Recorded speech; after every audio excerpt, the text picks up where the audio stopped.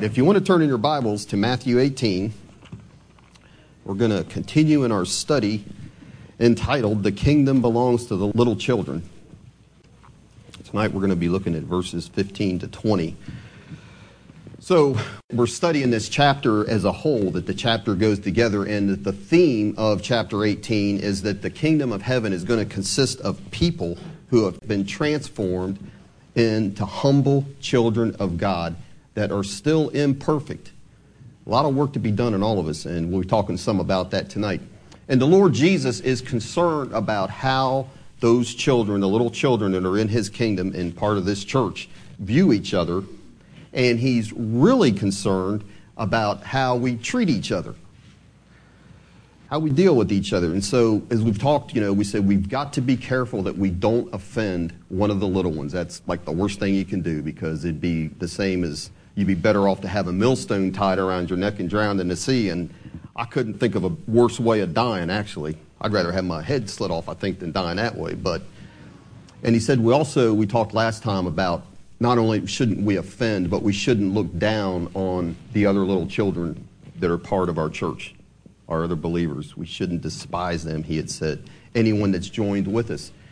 And we said that it's not only the Lord Jesus Christ concern, but God is one, and it's also the Heavenly Father's concern. So if you look down in verse 14, he says, even so, it is not the will of your Father which is in heaven that one of these little ones should perish. And we said the Father will go to any pains to get one of His little children reclaimed that are His, that He'll climb a mountain, He'll do whatever it takes. We said He would create a big fish, if that's what it takes to get him swallowed, just to bring one of His children back to repentance and restoration. And tonight we're going to see that He'll even use us, as imperfect as we are, to be His instruments to bring somebody back, to bring a straying sheep back to the safety of the rest of the flock. After we get done tonight, and I think maybe even before, if we're honest, we would rather have God use the fish than us, is really the truth of the matter. It'd be a whole lot easier. But let's read. I'm going to concentrate on verses 15 to 20, but just for the context, because really this is all going in together. He's saying, I will seek the stray sheep, but then he's showing one way that applies is He's going to use us. So we'll pick it up in verse 10 and read through verse 20. And Jesus says, take heed that ye despise not one of these little ones, for I say unto you that in heaven their angels do always behold the face of my Father which is in heaven. For the Son of Man is come to save that which was lost. And what do you think? How think ye? If a man has 100 sheep, and one of them be gone astray, does he not leave the 99 and go into the mountain and seek that which is gone astray? And if so be that he finds it, truly I say unto you, he rejoices more of that sheep than of the 99 which went not astray. Even so, it is not the will of your Father which is in heaven that one of these little ones should perish. Moreover, he says, if thy brother shall trespass against thee, go and tell him his fault between thee and him alone. And if he will hear you, you have gained your brother. But if he won't hear you, then take with you one or two more, that in the mouth of 2 or 3 witnesses every word may be established. And if he shall neglect to hear them, tell it unto the church. But if he neglect to hear the church, then, as a last resort, let him be unto you as a heathen man and a publican. Truly I say unto you, whatsoever you shall bind on earth shall be bound in heaven, and whatsoever you shall loose on earth shall be loosed in heaven. Again, I say unto you, that if 2 of you shall agree on earth as touching anything that they shall ask, it shall be done for them of my Father which is in heaven. For where 2 or 3 are gathered together in my name, there am I in the midst of them. So if you'll notice, Jesus has moved from the metaphor or the picture of His people being little children, and He'll no longer say that throughout this chapter, but instead He uses the term brother, or really it could be brother or sister. He's not just limiting it to the men. So he says, if thy brother, and remember, we talked at one point in Genesis 4:9, one of these messages I talked about, God asked Cain, He says, where is your brother Abel? Where is he? And Abel's answer to him is, Am I my brother's keeper? I don't know where he is. Are you telling me that I'm my brother's keeper? That was his answer. Am I responsible for my brother? And we're going to see here with what we're looking at today, Jesus is clearly telling all of us that yes, we are responsible for our brothers and sisters. Every one of us is responsible for them. And why do we have that responsibility, you might be asking yourself. That's what I might ask myself. And I think, to begin with, if we really understood what the concept of the church is, biblically, it would, and I'm not going to have time to get into all of what that would be, but just briefly, I'd like to talk about that. If we understood what the concept of the church is, that would kind of make it a little more clear why we have that responsibility. Because being part of a church is not just a matter of coming and hearing messages and taking communion and then going home and going your separate way. And a lot of times that's, for some of us, that's kind of what it's become, I think. But that's not really what a church is all about. It's a lot more than that. So it is coming and hearing messages, hearing the word preached is a vital part of a church. And practicing the ordinances, whether it's baptism or the Lord's Supper, is a vital part of what it means to be a church. You get right down to it, you don't have to have a lot of people, but you need to have the preaching of the word, you need to have the ordinances, and church discipline, and I would throw in foot washing as one of the ordinances. That's what it would take to be a church. But you don't have to have 100 people. You could have as few as 5 if you practice that to be a church. But the Bible gives us a lot of different various metaphors and pictures of what a church is. And so, to begin with, Paul says that we are the new temple. It's no longer a temple made of stones like you had in the Old Testament. That's been waylaid. That's been destroyed. We are the temple now, he says. And we're called a house or a building. And we all together here make up this house or building inhabited by the Spirit of God. We together are the temple. Individually, we're considered the temple, but the Bible more often talks about the corporate aspect of that. So all of us here together, all of us as a church, even when we're not together, but those of us that had gathered here and consider ourselves part of Shelbyville Christian Assembly are part of the new temple right here in Shelbyville, a building. And we're like, as Brother Hamilton has done a good job of explaining, we are like the bricks held together by spiritual mortar, and we help each other grow in that way. And Jesus, we're in Matthew 18, we don't have to turn back, but just a few chapters previous in Matthew 16, he said, it's my church, my ecclesia, my called out ones, called out and brought together, my gathered people, an assembly, my assembly. So the church is referred to by Jesus himself as an assembled, his assembled children. And also biblically, the church is known as a flock, God's flock. That's 1 Peter 5, and the Lord Jesus Christ is the chief shepherd of all of us here in this church. He is our chief shepherd. But there's two specific pictures of the church that I think really spell out more our responsibility to each other. And the one picture of that is that we call ourselves the body. A lot of times we'll use that as short for Shelbyville Christian Assembly. What's my body? It's my church. And so if you turn over to 1 Corinthians 12, put something there in Matthew 18, and you read what Paul writes about that, he pretty clearly lays out our responsibility and care that we should have for each other. So 1 Corinthians 12, beginning in verse 12, Paul writes, for as the body is one, but that one body has many members, and all the members of that one body, being many, are one body, so also is Christ. For by one Spirit we are all baptized into one body, whether we be Jews or Gentiles, whether we be bond or free, and have been all made to drink into one Spirit. For the body, he says it how many times? For the body is not one member, it's not an individualistic thing, but many. If the foot shall say, because I am not the hand, am I not of the body? Is it therefore not of the body? And if the ear shall say, because I am not the eye, I am not of the body, well, does that make it the case? Is it not therefore of the body? And if the whole body was just an eye, where would then be the hearing? And if the whole were hearing, where would be the smelling? But now has God set the members, every one of them, in the body, as it has pleased him. And if they were all one member, where would be the body? But now are there many members, yet but one body. And the eye cannot say unto the hand, what can it not say? I have no need of you. Nor again the head to the feet, the same thing. I have no need of you. We can't say we don't need each other, and we don't have a responsibility to each other. Verse 22, he says, nay, much more, those members of the body which seem to be more feeble, he says all, but they're necessary.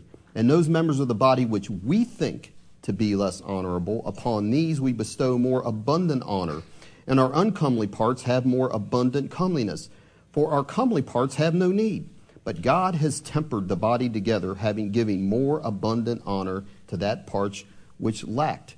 And look at here in verse 25. We're saying we have a responsibility to each other. Verse 25, he says that there should be no schism in the body, but that the members should have the same care one for another. Now that seems pretty clear.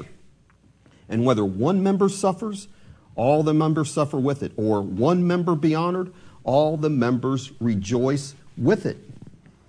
And I think that pretty clearly says the fact that we should have the same care one for another. I said there was two specific pictures that show our responsibility to each other, and the other one we won't turn to, but it's in Ephesians 2:19. And in Ephesians 2:19, we're told that we have now become members of the household of God. And that word for household there means family, or to use a colloquial Kentucky phrase, kin. We're kin to each other. So when you have a family, what do you have? You have aunts and uncles and brothers and sisters, don't you? And he's saying we've now become a member of this family.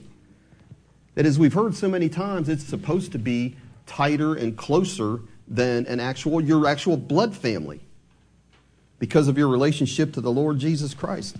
So I would just say, do we have an earthly responsibility to our brothers and sisters to watch out for them? All of us that have brothers and sisters. I mean, everyone would agree with that, wouldn't they? Well, I hope so. And I would say, a good parent's going to teach their children to watch out for each other. Shouldn't you? We were on vacation here not that long ago, and my wife was in a major trial, so me and her stuck in a hotel room, but I told the kids, I don't want you guys to have to stay in here. So we're in a major foreign city. Let me just say that, all right?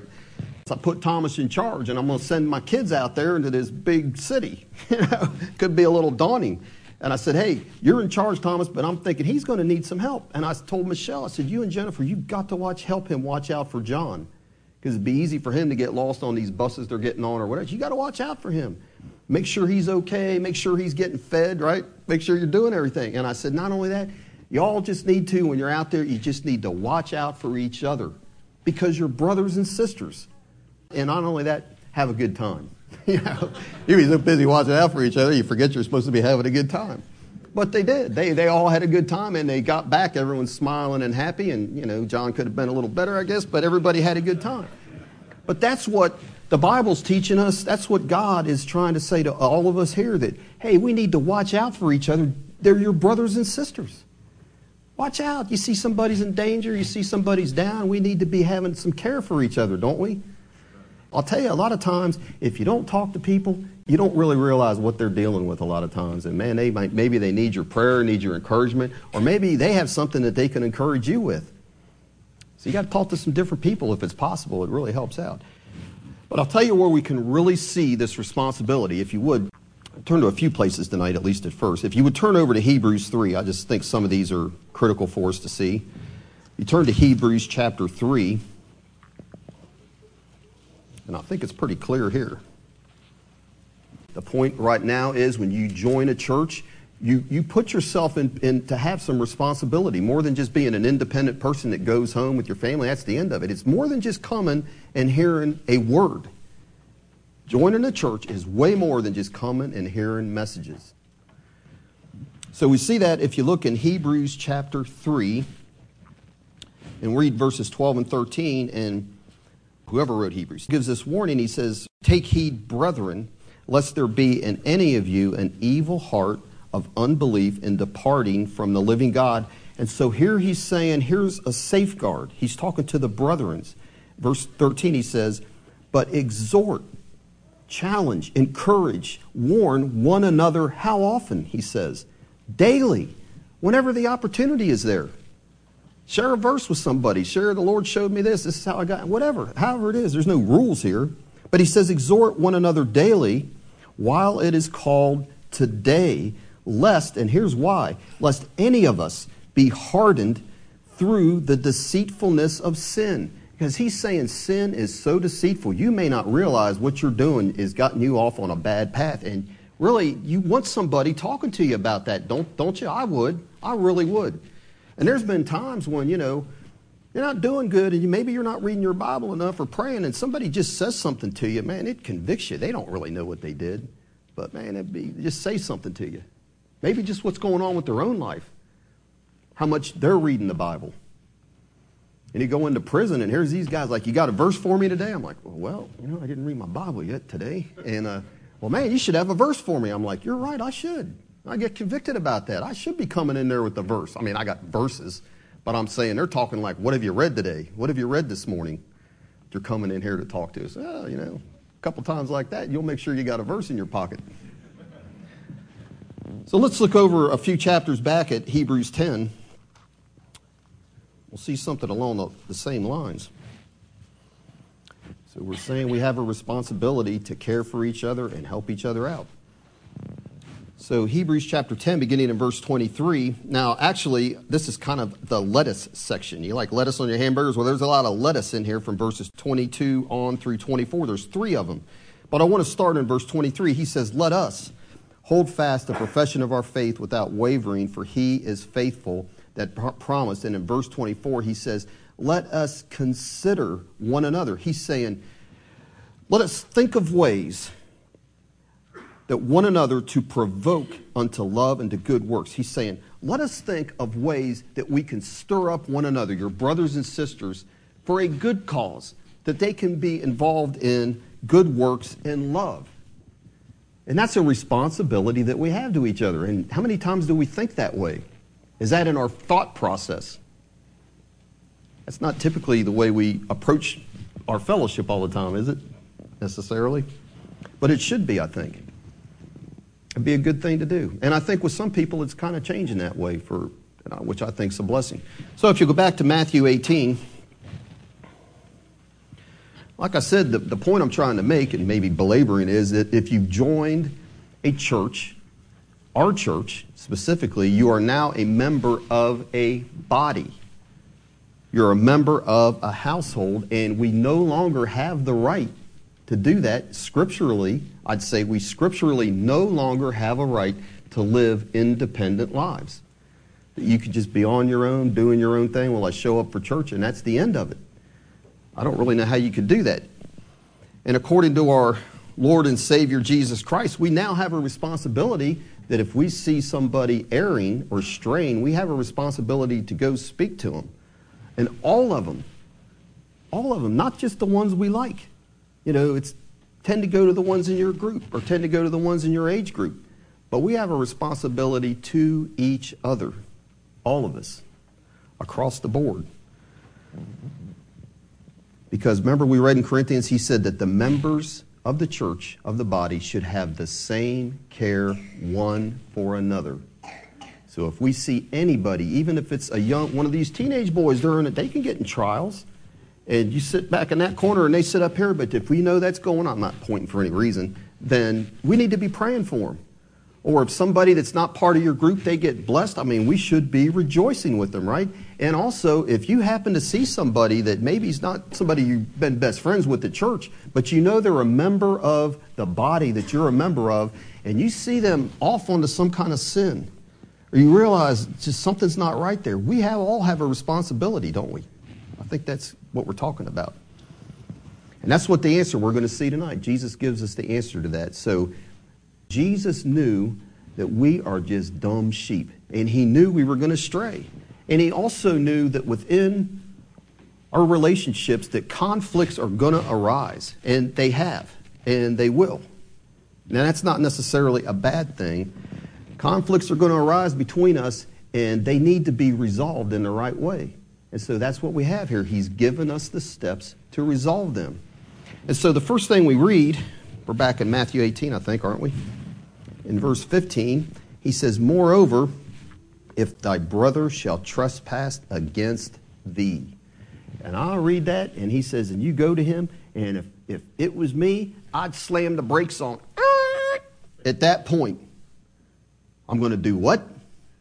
And I think before that happens, there needs to be a little thought put in to making that step. You're going to go to somebody that sinned against you. So I read some things an experienced pastor wrote, and I thought they were some good points I'd like to elaborate on.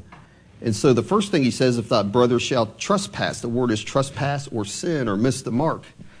And I'd say the first thing we need to do before we go rushing in to deal with somebody else's sin is we need to identify what that sin is and make sure it is a sin, and it is a sin that needs to be confronted. So, somebody has a one-time slip of the tongue. This isn't necessarily going to apply. Or they get angry like one time or something, or just somebody just annoys you by the way they are. This isn't what this applies to. We're not talking about that. Or you have some kind of petty grievance, like somebody sitting in Mr. Rudy's seat, and then he pulls out his Bible. I'm going to start Matthew 18 right now with you, my friend, because this has been my seat for 30 years. So he's not talking about stuff like that, obviously. I mean, I could make up some silly things, or, you use an NIV translation, and I need to talk to you about that. No, you don't. You don't need to talk to him about that. So the question then would be, well, what sins qualify? What sins qualify that would be here? Well, I think 1 Corinthians 5 and 6, you don't have to turn to that, would be a good place to start, because he says there if people are engaged in this in an presently active way, that you're not to fellowship with them. And what does he talk about there? He talks about drunkenness. And with drunkenness, I would include drug use, like smoking marijuana, LSD, whatever kids are doing now. I think that would be a good sin that would qualify for this. What about stealing? What about somebody steals from you, doesn't pay their bills? I think that would fall into a category of something you would need to go talk to somebody. Covetousness. What about fornication? Somebody's involved with that, or looking at pornography. I think that would fall in this category. Adultery. Someone is a homosexual, and you think, not in our group. Well, I'll tell you what, when I was part of a group up in Columbus, I had a couple people that got involved in homosexual activity in their 20s. That I wished I had a little better teaching on this, because one of them was somebody I roomed with and found out about that, and he didn't try anything on me, but I should have talked to him early on, and maybe things could have been. Instead, he just fell away from the faith, and I never did talk to him. As far as I know, he's still falling away from the faith. So I'd say homosexual behavior would fall into that category.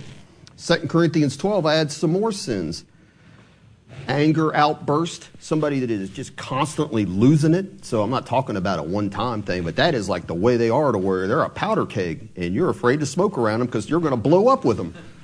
If you know what I mean? Outburst of anger. Or how about gossip, malicious gossip? What gossip is not malicious? I think that would fall into that category. Or what about slander? And then in Proverbs 6, I might throw a few more in from there, because God says there's 7 things that are an abomination to him. Like habitual lying. So somebody that's lying to you constantly, and God says that's an abomination. I think that might work. That might fall into that category. Or hatred, or deceit. Or what about somebody that is constantly sowing discord among the brethren? That's the last of the 7 things that the Lord names. So could that possibly be something that you might need to talk to somebody about, a trespass? I think those would qualify about what Jesus was talking about. Then the second thing, though, I think when we think, well, this person's doing something that I think maybe I need to talk to them about, the next thing I would do personally was I would take then a look at myself before I talk to them. Because what did Jesus say in Matthew 7, verses 1 to 5? So that judgment there is not a judgment where you're discerning somebody's fruit, but that is a person that is like a Pharisee, harsh, critical, unloving, unmerciful, self-righteous judgment. He says, don't do that. That's the problem, because it says if you do that, you're going to receive the same in return from him. So I would make sure before I approach somebody that wasn't the spirit and the manner that I was going to approach them, because the Pharisees, that's who he accused them of. And they were not, in approaching anybody, and especially the Lord, they were never seeking the good of others. Were they? Critical and unloving. When Jesus says that in Matthew 7, as far as how to approach somebody and get the speck out of their eye, he's not bringing in anything new. All he's doing is he's basically summarizing what's back in the Old Testament law. And I'd like you to see that, because I'll tell you what, the Old Testament law explains this better than I am right now. So if you would turn back to Leviticus 19, put something once again in Matthew 18, please. In Leviticus 19, I'd like to look at this. So we don't like the law, a lot of people. Now I'm not under the law. Well, sometimes the law has some good advice, and it says it's okay to use the law lawfully. Leviticus 19. So we have to deal with others in a loving manner. And Leviticus 19:15 says this. It says, you shall do no unrighteousness in your judgment. And he explains that by saying, don't have respect of persons. So it's not like, well, I'll go rebuke this brother that's poor because he's nothing. But this other person here that's got a little stature in the body, I see them doing the same thing, but I'm not going to do that because I don't want to get them upset with me. And that's what he's saying here. He says, you shall have no respect of person of the poor, nor honor the persons of the mighty. He says, but in righteousness you shall judge your neighbor.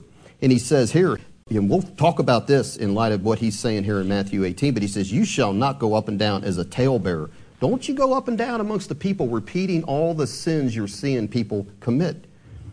Neither shall you stand against the blood of your neighbor, for he says, I am the Lord. In verse 17, you shall not hate your brother in your heart, but you shall in any wise rebuke your neighbor and not allow sin upon him. So he's saying you can't rebuke him in a bad spirit. You can't hate him and rebuke him. So he's saying you need to do it with good intentions and for his good. That's what it's saying there in verse 17. And he says in verse 18, you shall not avenge nor bear any grudge against the children of thy people. And here's where it is. But you shall love your neighbor as yourself. I am the Lord. So we should approach somebody that we see as sinning or straying just like we would want to be approached. That's what he's saying. Would you want, if that was you, would you want to know that they have spread this all across the land before they talk to you? Would you want that? I wouldn't. And that's what he's saying. We shouldn't do that. Rebuke a brother in love and not self-righteousness. So in Matthew 7, Jesus is not saying that we can't get the speck out of our brother's eye. It needs to come out. Because that speck, you get a speck in your eye driving down the road, it could make you, you're going the wrong direction, swerving off the road. So it needs to come out. But he's saying we better examine ourselves first and make sure that we're not being a hypocrite and that our spirit is right when we deal with them. And that's what we just read there in Leviticus 19. I mean, the law is pretty good, isn't it? I think so when you read that. And so if you'll go there from Leviticus over to Galatians, we'll see the same principle here in the New Testament. Galatians 6, 1-3. Got to go to our brothers if we're going to correct them. So this is all needs to take place before we start here in step 1 of Matthew 18. And Paul writes this to the Galatians, familiar verse. Brethren, if any man be overtaken, and that word overtaken means you're caught in a trespass, you were kind of caught off your guard, is what that word means. But if any man be overtaken in a fault, he says, you which are spiritual, restore such a one. How?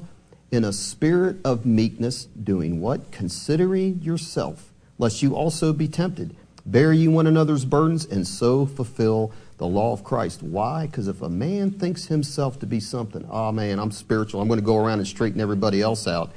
When he is nothing, he deceives himself. And so what does it mean to be spiritual?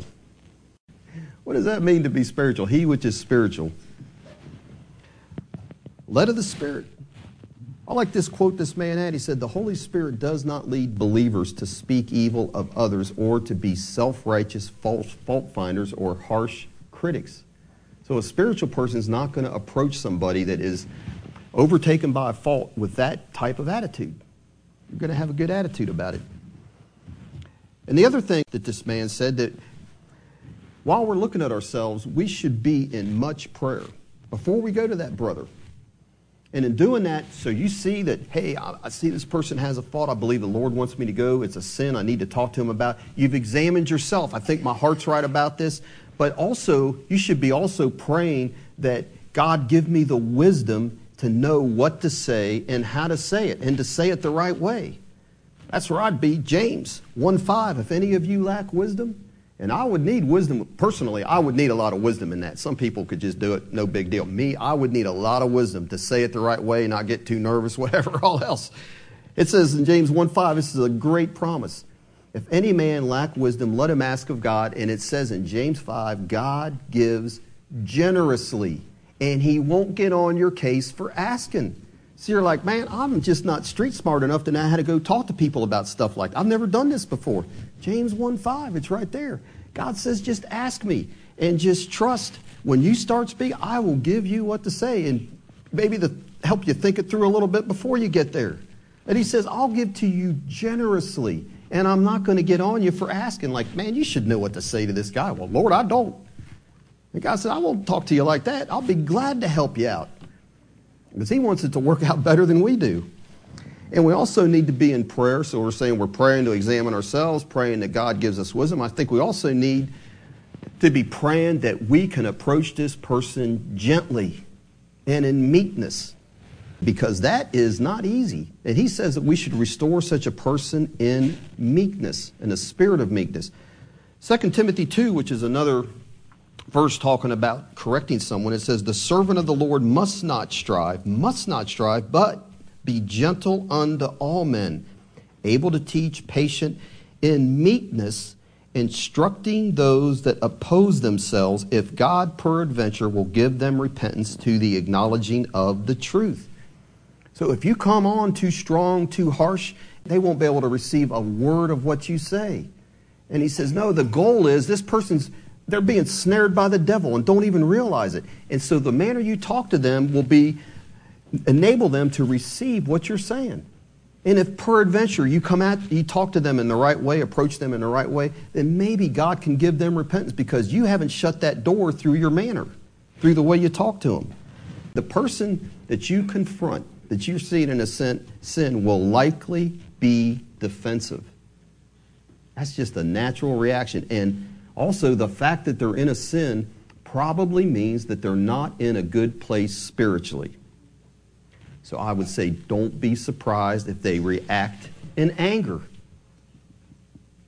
Because I'll tell you, when I go into prison and you talk one-on-one with these prisoners that they're not Christians, and the Holy Spirit convicts them, the first reaction is anger. That's what happens. That's the first defense that goes up, and it happens that way a lot with us. And so when that happens, when they respond in anger, it's easy to come back in frustration.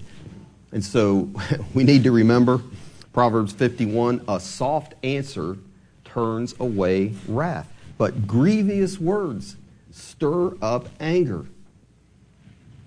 And I'll tell you, I know from experience that is way easier said than done when talking to people. It really is. It's easy to get caught up in the moment. It's easy to get caught up because a lot of times there's spirits manifesting in those people, and it's easy to get caught up into all that, and next thing you know, it's a war going on, and everything's defeated, and you walk away thinking, man, I never intended that to happen, and I feel like I blew it. So that's where prayer is really important. The other thing, too, so you're praying about this situation. Should I go talk to this person? And you've got this hesitation inside of you. Well, don't just ignore that, but you need to examine, what is this going on inside of me? And what you need to see is, am I hesitant to go talk to this person because I'm afraid? I'm afraid of how they'll react, and I just don't want to have to deal with that? Or you have to discern, is it the Holy Spirit that's checking me and saying, no, not right now, maybe. Or maybe what you're doing isn't right. So you just got to take your time. And I know some people will be like, well, the Holy Spirit's giving me a permanent check in my spirit because I'm never doing what you're saying. That would be a temptation, right? We just have to be honest about what's going on here. honest with ourselves. Is it because I'm just afraid, or is it the Lord checking me? Be honest about it, and I'd say don't rush to do anything, but be prayerful. But if God is telling you, here's a situation that I've shown you between you and this person sinned against you, then you've got to meet your responsibility if he's wanting you to do that. And you just have to trust him that he'll give you the right spirit, the wisdom, and the courage to be a man or woman of God and do what you need to do.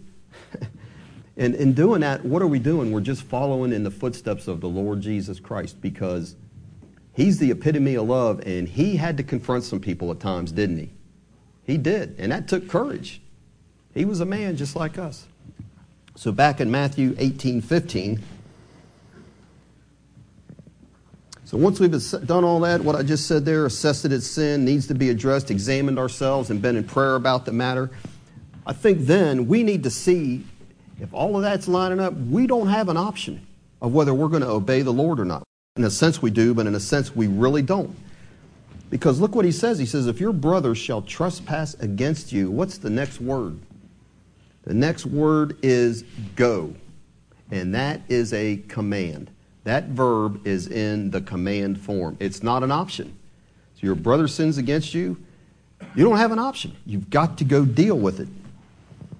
And it'll take courage. And for two reasons. Here's why. And it gives it right there. Because number one, we are going to have to meet that person that we feel like we need to talk to about their sin face to face. Because look what he says. He says, go, and then the next is another command. Tell him his fault between you and him alone. And that means you don't do it by text. You don't do it by email. And unless you can't avoid it, you don't do it by a telephone call. But it's between you and him alone, or her. And that means face to face. You need to talk to that person. And alone is significant too, because you know what that's telling us? That's telling us you haven't been talking to everybody else in church about it. It's just between you and that person alone. Because to go around and talk about somebody's sin or fault, even if it's true, do you know what that's called? Slander. And slander's not a good thing. God's not smiling on that. Listen, this Psalm 50, this right here, this has put the fear of God in me more than once. But Psalm 50, verses 20 to 21, it says this, God speaking through the psalmist, you sit and speak against your brother. You slander your own mother's sons. These things you have done, and I kept silent. And so the person's misreading God's silence. He says, you thought I was altogether such a one as yourself. But God says, I will reprove you and state my case before your face. So how many times we've all done that? All of us have failed here. I think every single person. But does that make it right? We need to get it right, don't we? And I'll tell you, John Wesley and the Methodists, those people were, he preached hard against gossip and slander. And those people didn't speak evil one of another. They might not have had everything right in their theology, but those people did not gossip and talk about each other behind their back. They would practice Matthew 18, and if they had a problem with somebody, they talked to them directly and got it straightened out. And they had some true love between themselves back in his day. Because we've all failed because our flesh, think about it, and let's just be honest, our flesh loves to complain about what somebody else has done to us and look for sympathy from other people, right? And it takes courage, doesn't it? It takes courage to not do that and to go and talk to somebody face to face. But here's the other side of that too that is important for us to think about. It also, when you know that someone will come between you and him alone, what does that do? It builds trust, doesn't it? So I know, if I know this person, I know the way they are, and I've seen the way they've dealt with others, and I know he's coming to me to talk to me, but I know that he has not gone around and talked to anybody else. He loves me enough that he will come and talk to me. I will have trust with that person, wouldn't I? Versus if I know this person goes around and they're constantly talking about everybody's business and personal problems with everybody else, it's going to be hard for me to want to talk with them and open up to them and receive from them, isn't it? Because you're afraid they're going to hurt you. And so that's why it's important that it's between you and that person alone. If I can trust that you'll speak to me in private and speak to me kindly, I can receive that kind of correction. All of us can. And I think we need to have more of that, don't we? Amen. Because if that trust begins to develop and we know that that's the way we deal with each other, then we'll open up, and there's when communication starts. And we can receive an admonition or a correction or an exhortation from a brother or a sister because we know they're doing it for our good. Because communication is built on trust in that way, isn't it? Whether it's your husband and wife or in a church. And the second reason it's going to take courage is because it involves that very thing. Tell him his fault. And you could just hear the person in your mind as you're setting up this appointment or you're going to meet them to tell them their fault. You could just hear their reaction before you ever open your mouth. Who do you think you are? I guess you're sinless. Who do you think you are? Think you're perfect? And from your side, you're probably thinking, man, I wished I was anybody than me right now because this is probably the hardest thing I've ever had to do in my life. That's probably what you're thinking to yourself. And so it'll take courage because that word for tell him his fault, it's a word of confrontation. It expresses a disapproval of somebody's action. You're telling them something you've done is not right. And commonly in the New Testament, it's where we get our word for reprove. And so to reprove somebody that is in a fault is going to take the courage of John the Baptist. John the Baptist, where are you getting that from? I'm telling you, John the Baptist. Because listen, Luke 3:19, it says this, when Herod the Tetrarch was reproved, it's the same word here as tell him his fault. It's the same word. That word could have been translated reprove him in Matthew 18. It's the same word. But Herod the Tetrarch, he was reproved by John the Baptist on account. Here's what he had to go talk to Herod about. Herodias, his brother's wife, he's got to tell this guy, you are sinning against the law. You are half Jew. You should have known this, Mr. Herod. And not only that, he said on account of all the wicked things which Herod had done. He's going to Herod and he's reproving him for all of his sins being in leadership position. And you think that didn't take courage? So, I mean, what do you think? Do you guys do the account? Do you think Herod thanked John for his loving kindness and reproof? Now, the next thing we read is he shut up John in prison. That was his reaction. Shut up John in prison. And eventually, what do we know happened? It cost him his head. Obeying the Lord, reproving somebody, cost John the Baptist his head. And I think sometimes you feel like if I go talk to this person about something they're doing, I'm going to lose my head too. Right? So it took courage for John the Baptist. What about Nathan the prophet? He was a good friend of David. They liked each other. And you think that didn't take him some courage? Now there's a brother talking to a brother there, talking to the king, his friend. You think that didn't take some courage for Nathan? And what did Nathan do, though? You don't read about Nathan going around spreading things. No, he went to David one-on-one as a man and talked to him face to face. So the question is, are we going to obey the Lord with what we read here, no matter how hard it may seem? I preached a message one time in prison, and the title of it was, Christianity is not for cowards. And it's not. It really isn't. Because if you think, you read Revelation 21:8, and he gives the list of everyone that's going in the lake of fire, and you know who tops the list? The fearful. It's a sin to be fearful and not obey the Lord, no matter how hard it is what he's asking us to do. And so really it all boils down to, whose favor do we want the most? Do we want God's favor or man's favor? And it's not always easy. I understand that. It's not always easy. But what's the goal of this? What's the goal of this one-on-one confrontation? And we see that at the end of verse 15. He says, you go and tell him his fault between thee and him, and praise God if he'll listen to you. What has happened? He says, you have gained your brother. So the goal of all this is not for the Lord to see how much emotional pain he can put you through that you have to go confront somebody. That is not the goal. The goal is to gain your brother, because we got to tie this all in together. What has the Lord said? He is going to have to seek that straying sheep. And how is he going to do that? Through us. We are his hands and feet and mouth on this earth now. And so that's where we have got to have the love and responsibility, even if that sheep is going to kick you when you're trying to help bring him back. We've got to be willing to put up with that for their good. And obedience to the Lord, that is real love there. It really is. Through us, seeking that little one. If we're faithful to that, even if it's a rough going to do that one-on-one confrontation, God will reward us. We'll be rewarded. So listen, James 5:19-20 says this, brethren, if any of you do err from the truth, and one converts him, somebody comes and turns him, let him know that he which converts the sinner from the error of his way shall save a soul from death and shall hide a multitude of sin. I mean, what a blessing. You didn't want to do that, and you think, man, I don't want to have to listen to this. It's going to be really tough to do. But the Bible says you'll save a soul from death. You'll save one of those little ones from an eternal hell because you had the courage and believed God to help get you through that. So a brother blows up.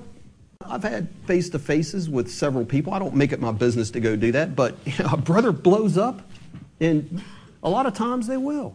But you know what happens? That's the initial reaction. You know what most people do? If they're a Christian especially, they may get defensive and blow up, but they'll be inside thinking about what you said if you say it in the right way.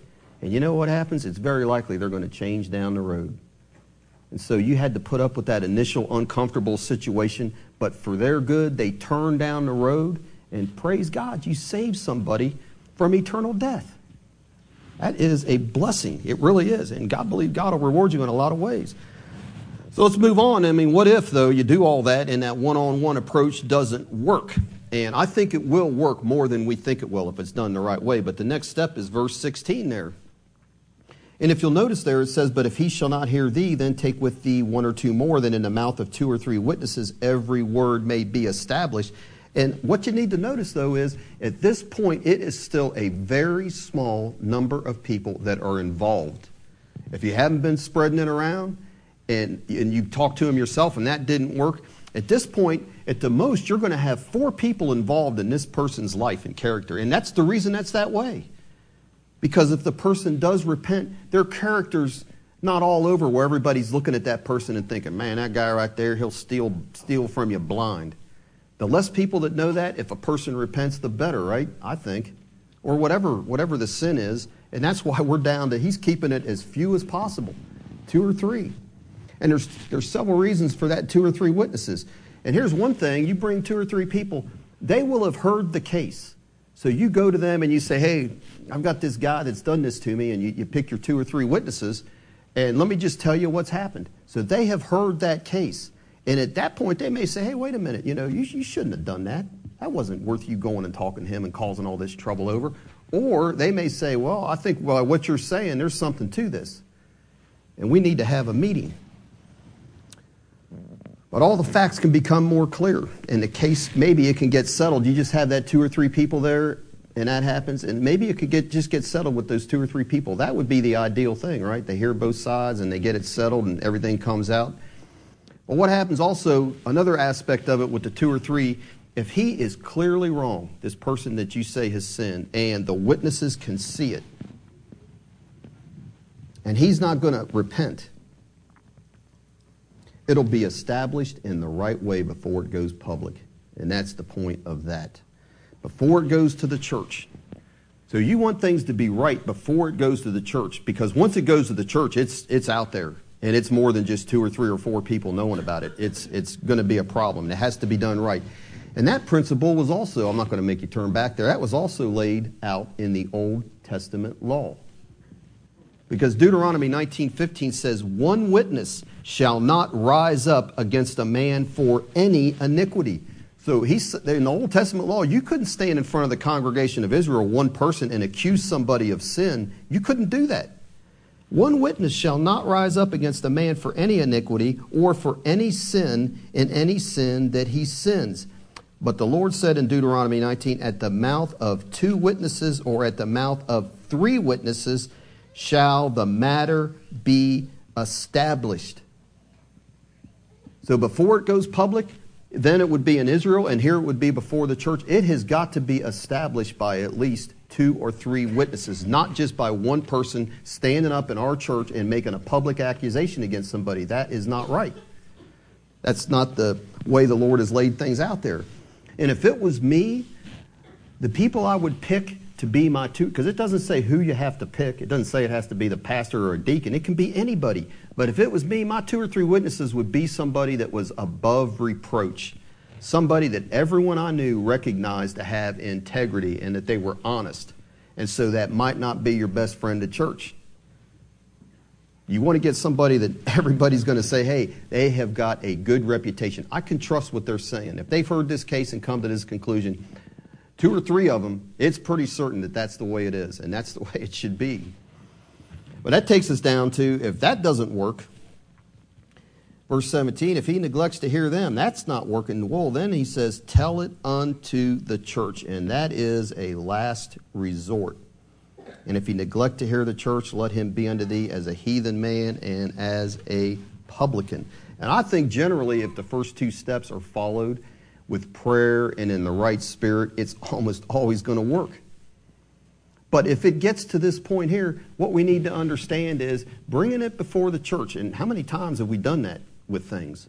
Point of that then, even bringing it before the church, is to have a public condemnation of this person going through that sin. It's not. It's that the whole church, what does it say? That the whole church shall hear the matter. Let them hear it. Hear the matter and all agree. They all need to agree then that this sinning member needs to repent. So they've heard the situation. They've heard what's happened. They've heard the 2 or 3 witnesses is brought before the church. And they agree that person needs to repent. The point of that is that should have an effect on someone if they are a Christian. That it's not just one person. It's just not a couple of, you might consider them his friends. But all of your Christian brothers and sisters have heard the whole case. And they all agree that you are in sin and need to repent. And I mean, man, if that's the case, how are all those people going to be wrong? I mean, I guess anything's possible. But that should have an effect on that sinning person, shouldn't it? Man, it would me. Because otherwise, you're standing up and saying, everybody that's a member of this church and serving the Lord Jesus, they've all got it wrong. Should have an effect. But if that doesn't, and it doesn't always, there's been cases when it hasn't, then that sinning member, it says, needs to be put out of the church, excommunicated and treated as a person that doesn't know the Lord, that's acting like a heathen. That's what he's saying there. And we talked about that a few weeks back when we taught on 1 Corinthians 5, that the church has the authority to decide and declare that this person, we once considered them a brother and sister, but by the way they are acting now, we no longer consider them to be a brother or sister any longer.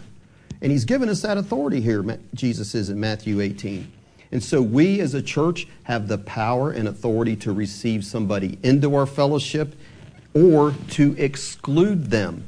And not just because we don't have something against them, we don't like them for no reason, but based on their fruit is how that decision is made. And so in verse 18, he says, verily I say unto you, the church, whatsoever you shall bind on earth shall be bound in heaven, and whatsoever you shall loose on earth shall be loosed in heaven. And we talked about that when we taught on 1 Corinthians 5, and that binding, that you're declaring that that person is forbidden in this church based on his conduct. And the loosing, you're saying this person is permitted to enter or stay based on their profession of faith and their repentance or their conduct. It's all based on their conduct. We're not judging their motives. It's all based on their fruit. And so as I said last time, the Greek, it's future perfect verbs are used. And so the church is only declaring what God has already declared in heaven. We're simply being guided by what God says in His Word, what He's already determined. And so it could be translated, and really should be, in my opinion, truly I say unto you, whatsoever you bind on earth shall have been bound already bound in heaven, and whatsoever you shall loose on earth shall have been loosed already. And so not all the translations translate it that way for whatever the reason is, but the New American Standard does, the NET translation, Young's literal translation, and the Holman Christian Standard Bible are 4 versions that do, that I know of, that translate it that way. And so verses 19 and 20 say this. He says, Jesus ends by saying, again, I say unto you that if 2 of you shall agree on earth as touching anything that they shall ask, it shall be done for them of my Father which is in heaven. For where 2 or 3 are gathered together in my name, there am I in the midst of them. And he's saying that if this act is agreed upon, to put this person out as a heathen and a publican by the church, and it doesn't matter, he's saying there, whether it's just a 3-people church, a 9-people church, or a 2,000-member church, it doesn't matter. That it will be done by the Father in heaven. And Jesus is saying, I will be there in the midst of however big that church is. I will be there in the midst to ratify that discipline that's going on by the Holy Spirit. And that's what we talked about last time. That's what Paul told the church of Corinth. In 1 Corinthians 5:4, he told them, so we're talking here about the church gathers together, and he says, you're declaring a sentence on a person, a declaration of discipline over somebody that is unrepentant. And Paul told the church, that's what he told them in 1 Corinthians 5:4. He said, in the name of the Lord Jesus Christ, when you are gathered together, and my spirit with the power of our Lord Jesus Christ. So according to Paul, when that happened, the Lord Jesus Christ was present and was there to deliver that person over to Satan, he said. So this is not just something we decide because, well, I never liked that guy. He was a troublemaker to begin with. I'm just glad to get rid of him. No, it's not like that. There's no personal spite at all about it. In fact, actually, we should have a heart to where we want to see them repent and be restored. That's what everything we're talking about is. I found this example taken from this book on church discipline that I read recently of a businessman and a contractor. It went through all these steps. Now, here's a practical way it worked out. And so we got a lot of contractors in here, so it might hit home. So this guy's saying there's a conflict between these two Christian businessmen that go to the same church, Carl and Jim. And Carl is a big money, influential businessman in the community. And Jim is he's just a building contractor. He has a building business. And so Carl asked Jim to put a foundation and to frame up a new house that he wanted to move into. And so Jim's company gets finished with the job. They do a good job, and he sends Carl a bill for the work that they had agreed to.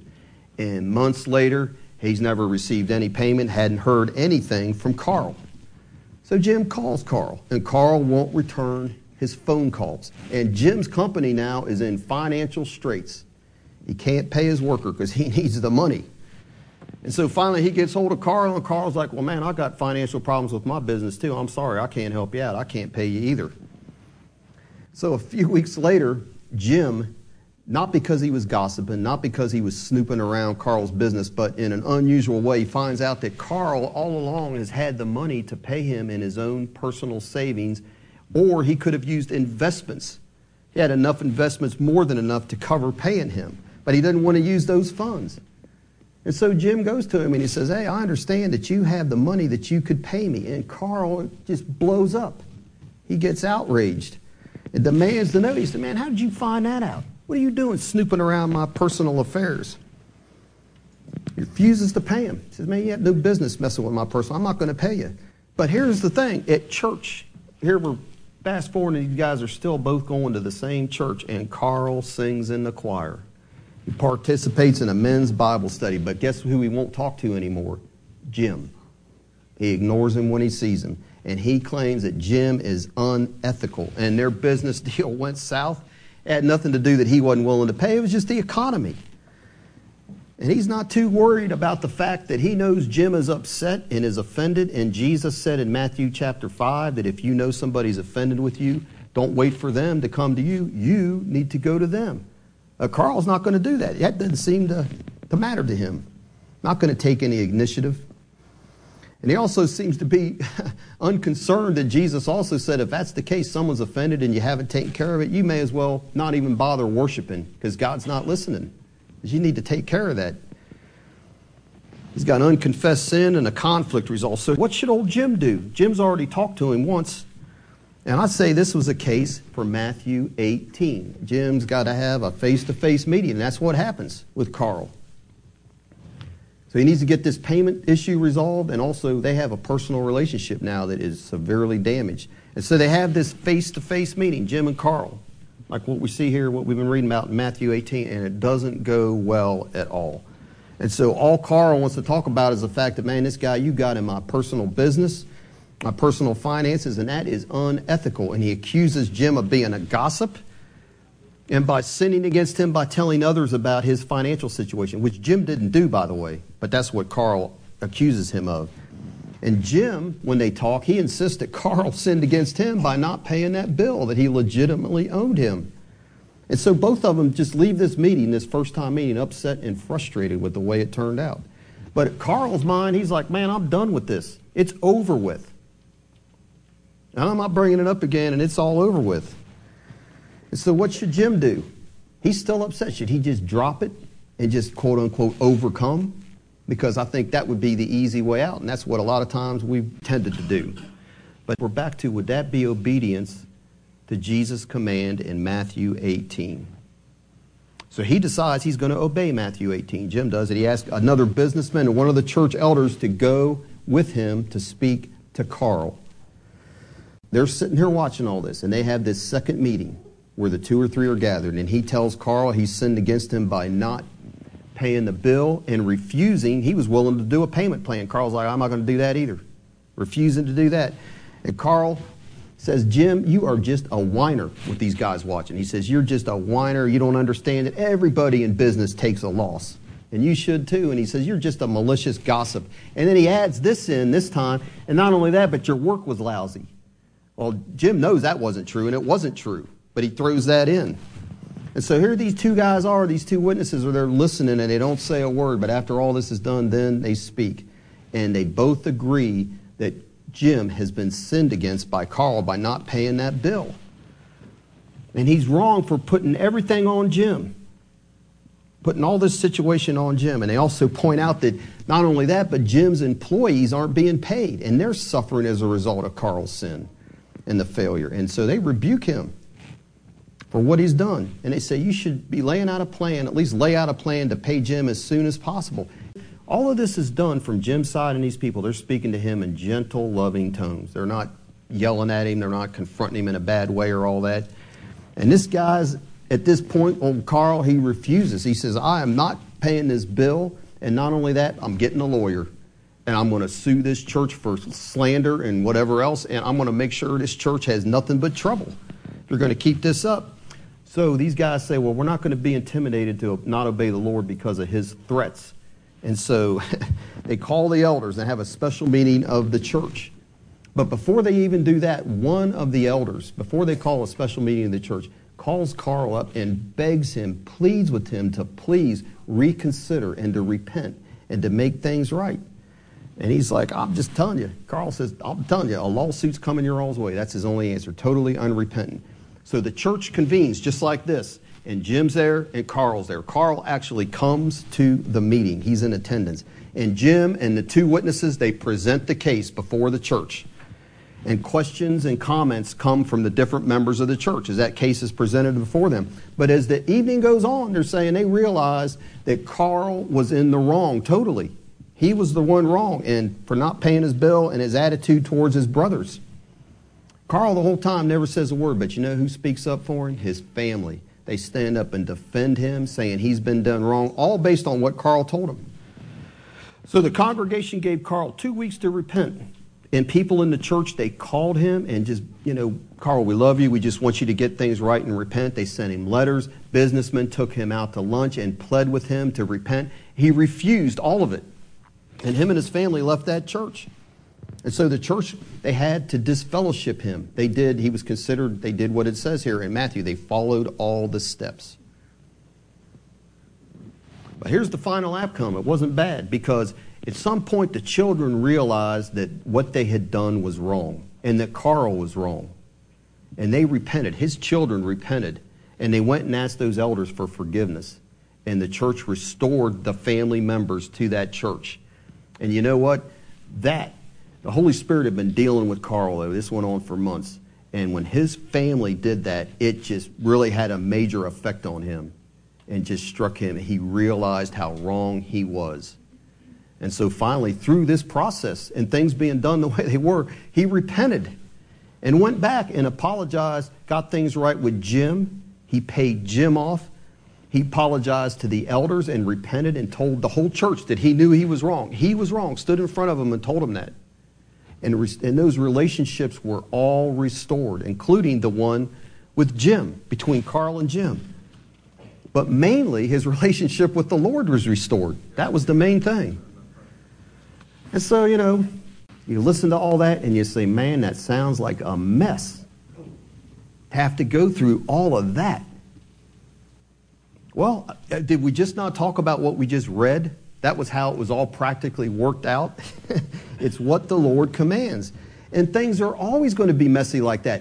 Listen, go back and read 1 Corinthians 6. You think 1 Corinthians 6 wasn't messy? I think it was, because we got one brother in a church is going to take another brother to law. And Paul is like, what are you all doing? You're going to take another brother in the Lord and you're going to take them before an unbelievers.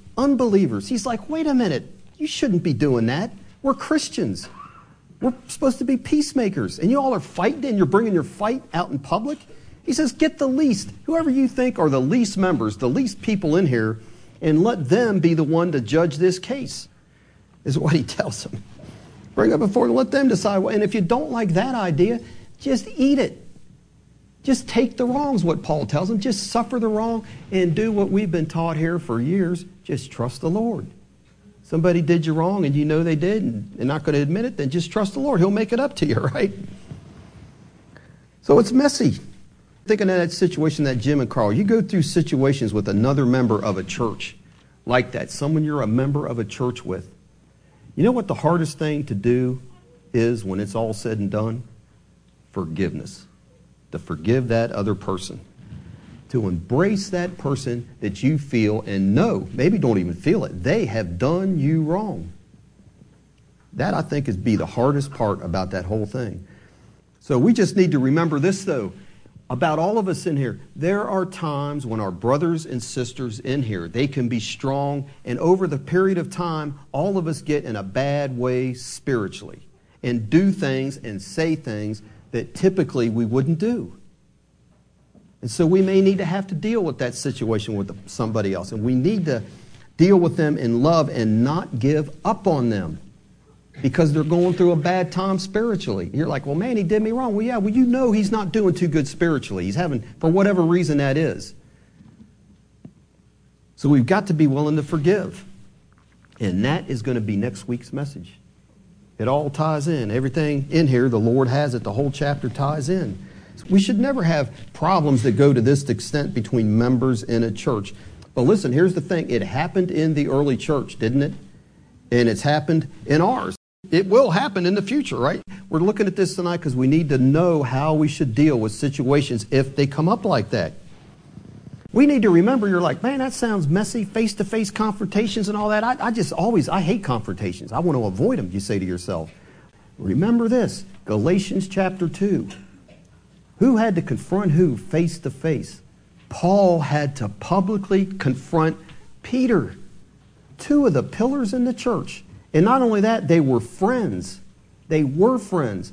And he had to have the courage to talk to Peter about a situation that wasn't right. He's withdrawn from the Gentiles. He publicly said, he had to tell him, what you're doing is wrong. It's a sin, Peter. And that took humility on both of their parts. I'm sure Paul did not want to do that. And I'm sure Peter, man, that guy's always having to eat dust, right? And so both of them would have had to forgive each other, wouldn't they? Because, listen, they were friends. They weren't enemies after that. And that meant that confrontation went on. They hugged and at every point, and they got along. They forgave each other as brothers, remained friends. So just the last sentence here, just need to get back to, I keep saying it, we're all a work in progress, aren't we? And we all need each other for our own sanctification. And part of that is having courage to do things that are uncomfortable and doing them in the right way and in the right spirit. Amen? Amen. All right, let's pray. Father, we just thank you once again, Lord, for this word that you've given us and the direction you've given us, and that all of your word is breathed out and it gives us instruction in righteousness, telling us the right way to live before you. Because if we didn't have these scriptures, Lord, we would never think these things up on our own. We would never know what to do. So we thank you that your way is the right way, it is the best way, and it will have the best results in the end. And you've ordained this as a means that we can help each other. If we see each other stray, we can help bring each other back into the fold, and we can manifest your forgiveness and your love towards others. And we just thank you, Father, for showing us that today in your word. In Jesus' name we pray, amen.